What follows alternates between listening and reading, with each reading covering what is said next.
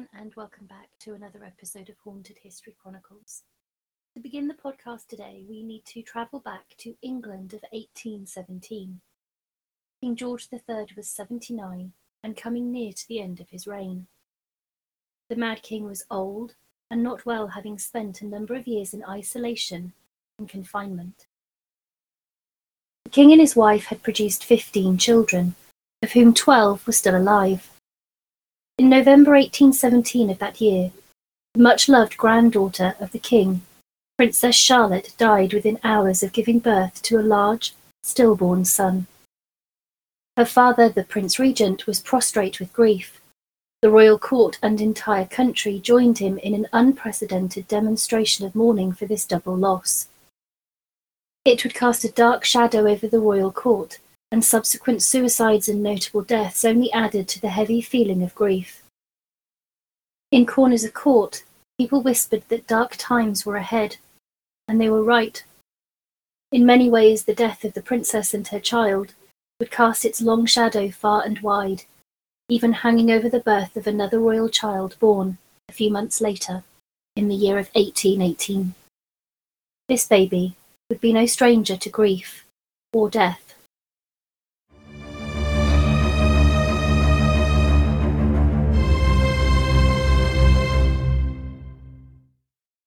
The court was awash with a concern with regards to succession.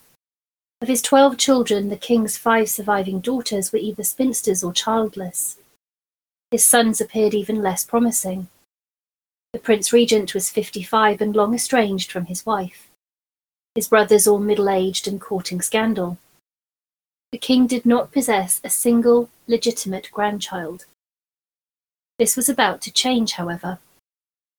On the evening of the 23rd of May, 1818, the Duchess Marie-Louise Victoire went into labour. The following day at 4:15, a healthy, vigorous daughter was born, named Victoria. She stood already 5th in line to the throne, behind her uncles and father.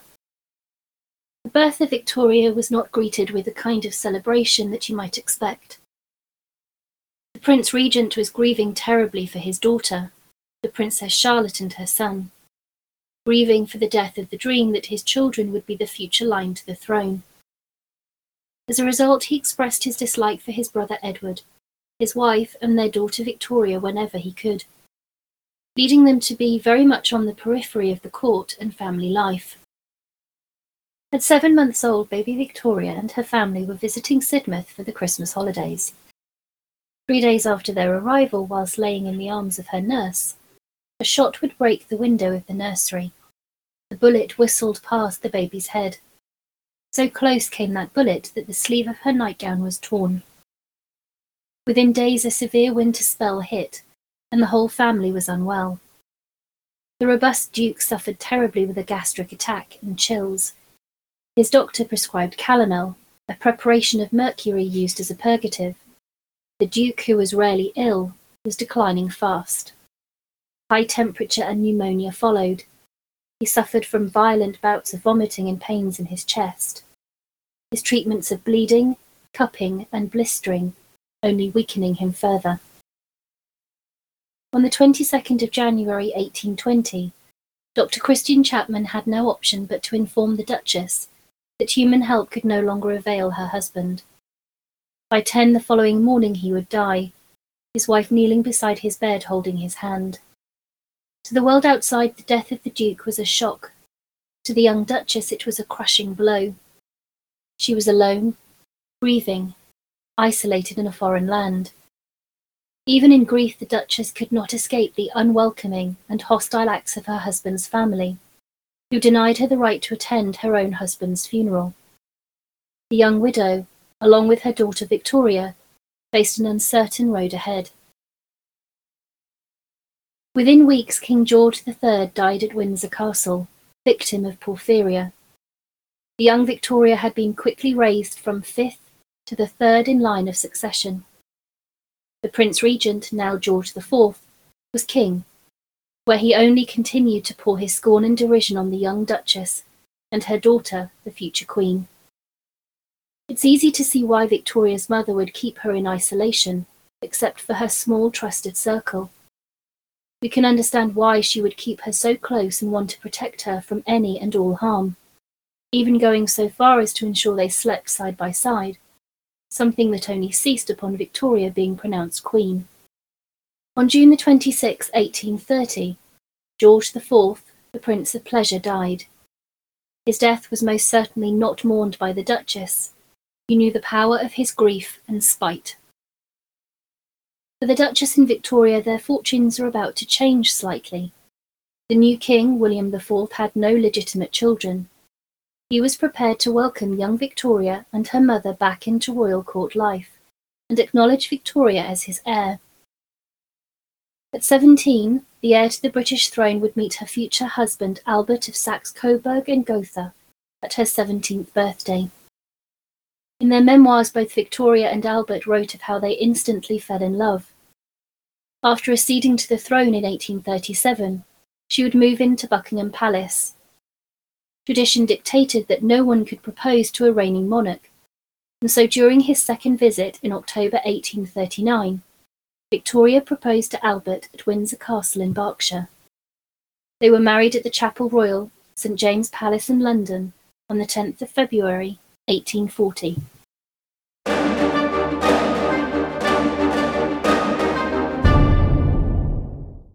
It would be Albert's death in 1861, just months after the death of her mother, that would shatter her completely. He had been the light of her world.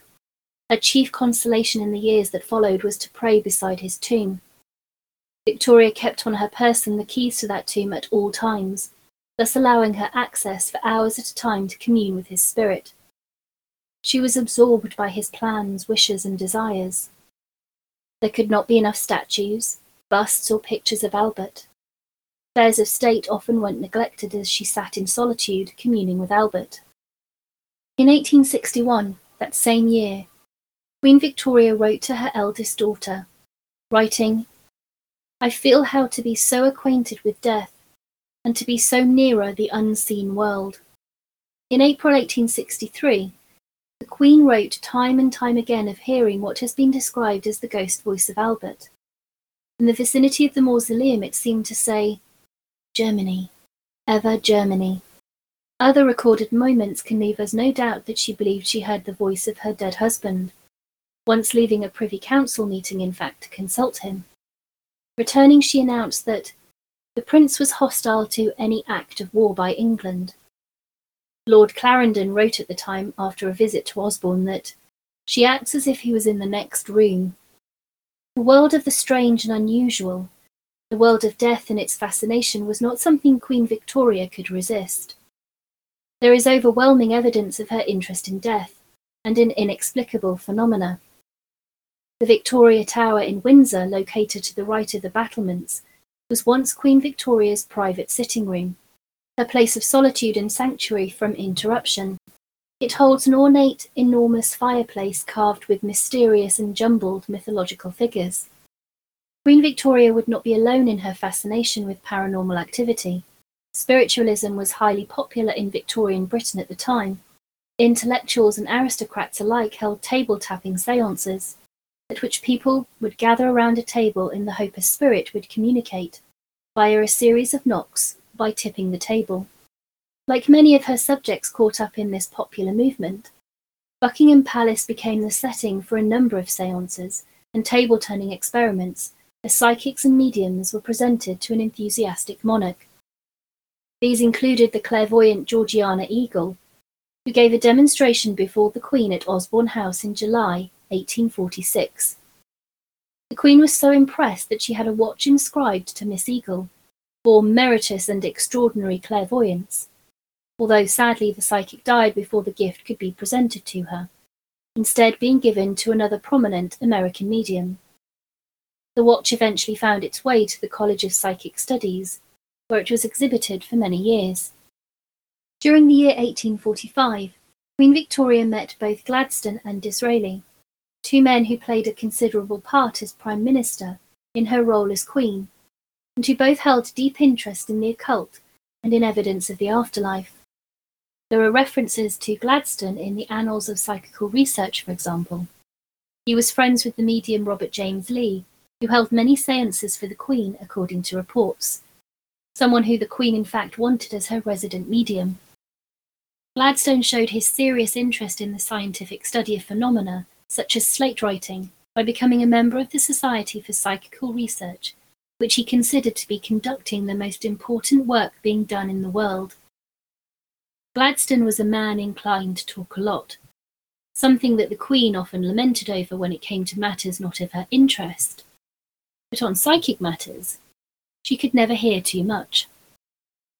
Robert James Lee, the medium and friend of Gladstone, was born in 1849. Lees grew up aware that he was a medium. It is claimed that he was in fact the first medium to make contact with the spirit of the dead Prince Albert. The spiritual magazine joined sitters at his seances, printing accounts afterwards of the alleged spirit voice of the Prince Consort coming through. The editor would send a copy of this article to the Queen. According to Lee's daughter, a week later, her father was visited by the editor and two strangers for another séance. Here her father, when entering into a trance, was able to name the strangers and report they came from the lady concerned. Lees would then go on to give messages from beyond the grave. He was asked to write a message using personal private names to the Queen, names only she would know. This message was sealed and hurried to her. At just 14 years old then at the time, Lee's sealed message convinced the Queen of his ability. He was brought to Windsor Castle, where he gave as many as 9 séances to her over the years. Shortly before her death, the Queen sent for Lees, inquiring if there was anything she could do for him. It's astonishing to realise just how many friends and acquaintances Queen Victoria actually had that were interested in ghosts and the occult. She seemed to attract herself to people who were interested in these subjects. The Queen loved hearing and telling ghost stories, always saying she once saw the ghost of Queen Elizabeth I in the Library of Windsor, and the famous Green Lady ghost of Craig's Castle. She loved any stories of death and dying, and revelled in the last words of King George IV, who, clasping his doctor's hands, had said, "My boy, this is death." Victoria puzzled hour after hour the meaning of his words, and what actually happened to him in the next world. Long associated with mourning after Albert's death, she became a visual representation of grief. His blue room was meticulously photographed, so that it might be kept always as it was the night he died. A bust of the prince was placed between the 2 beds, which he had shared in his last hours, and Victoria slept in the bed she had occupied when he had slept beside her. Often in the years that followed, she would clasp to herself one of his nightshirts, and a cast of his hands would be within her reach. Over the uncreased pillow she hung his portrait, crowned with a wreath of evergreens.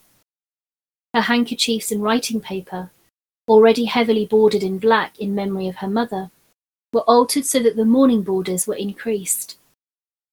Each night, a clean night shift for the prince was laid on his bed, hot water and a clean towel provided. The shadow of death was never far from the Queen. In 1817, her daughter Alice, who had offered her much comfort after Albert's death, died. An odd twist of fate would see her death coincide with the anniversary with the death of her father. Victoria would lose one of her closest and most trusted friends, and in March 1879, a grandson who died from haemophilia. Death hovered perpetually in the remaining years of her life, losing both her sons Leopold and Frederick. In the midst of this death, the Queen still looked for evidence of the afterlife. Death, when it came for Victoria, came quickly. On the 14th of January 1901, in her 82nd year, there was a blank page in her journal for the first time in 69 years. On the 19th, a bulletin was issued saying the Queen was not in her usual health. Randall Davidson, the Bishop of Winchester, came and recited her favourite poem. Toody, the Queen's pet Pomeranian, was brought and lay for a while on the dying monarch's bed. At last, death, the great mystery that had obsessed her and followed her for half a century, claimed her. She went willingly, supported by her grandson, the Kaiser of Germany, whose arm held her while she breathed her last.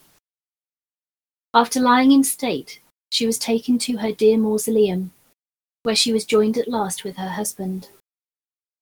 Not long before his death, the prince consort told the queen, "We don't know in what state we shall meet again, but that we shall recognize each other and be together I am perfectly certain." In all the 40 years of her widowhood, while the world moved restlessly towards doubt and cynicism, the queen believed fervently with all her heart the words her husband had told her. We can only hope that was true. She deserved it to be true. Thank you for listening. Bye for now.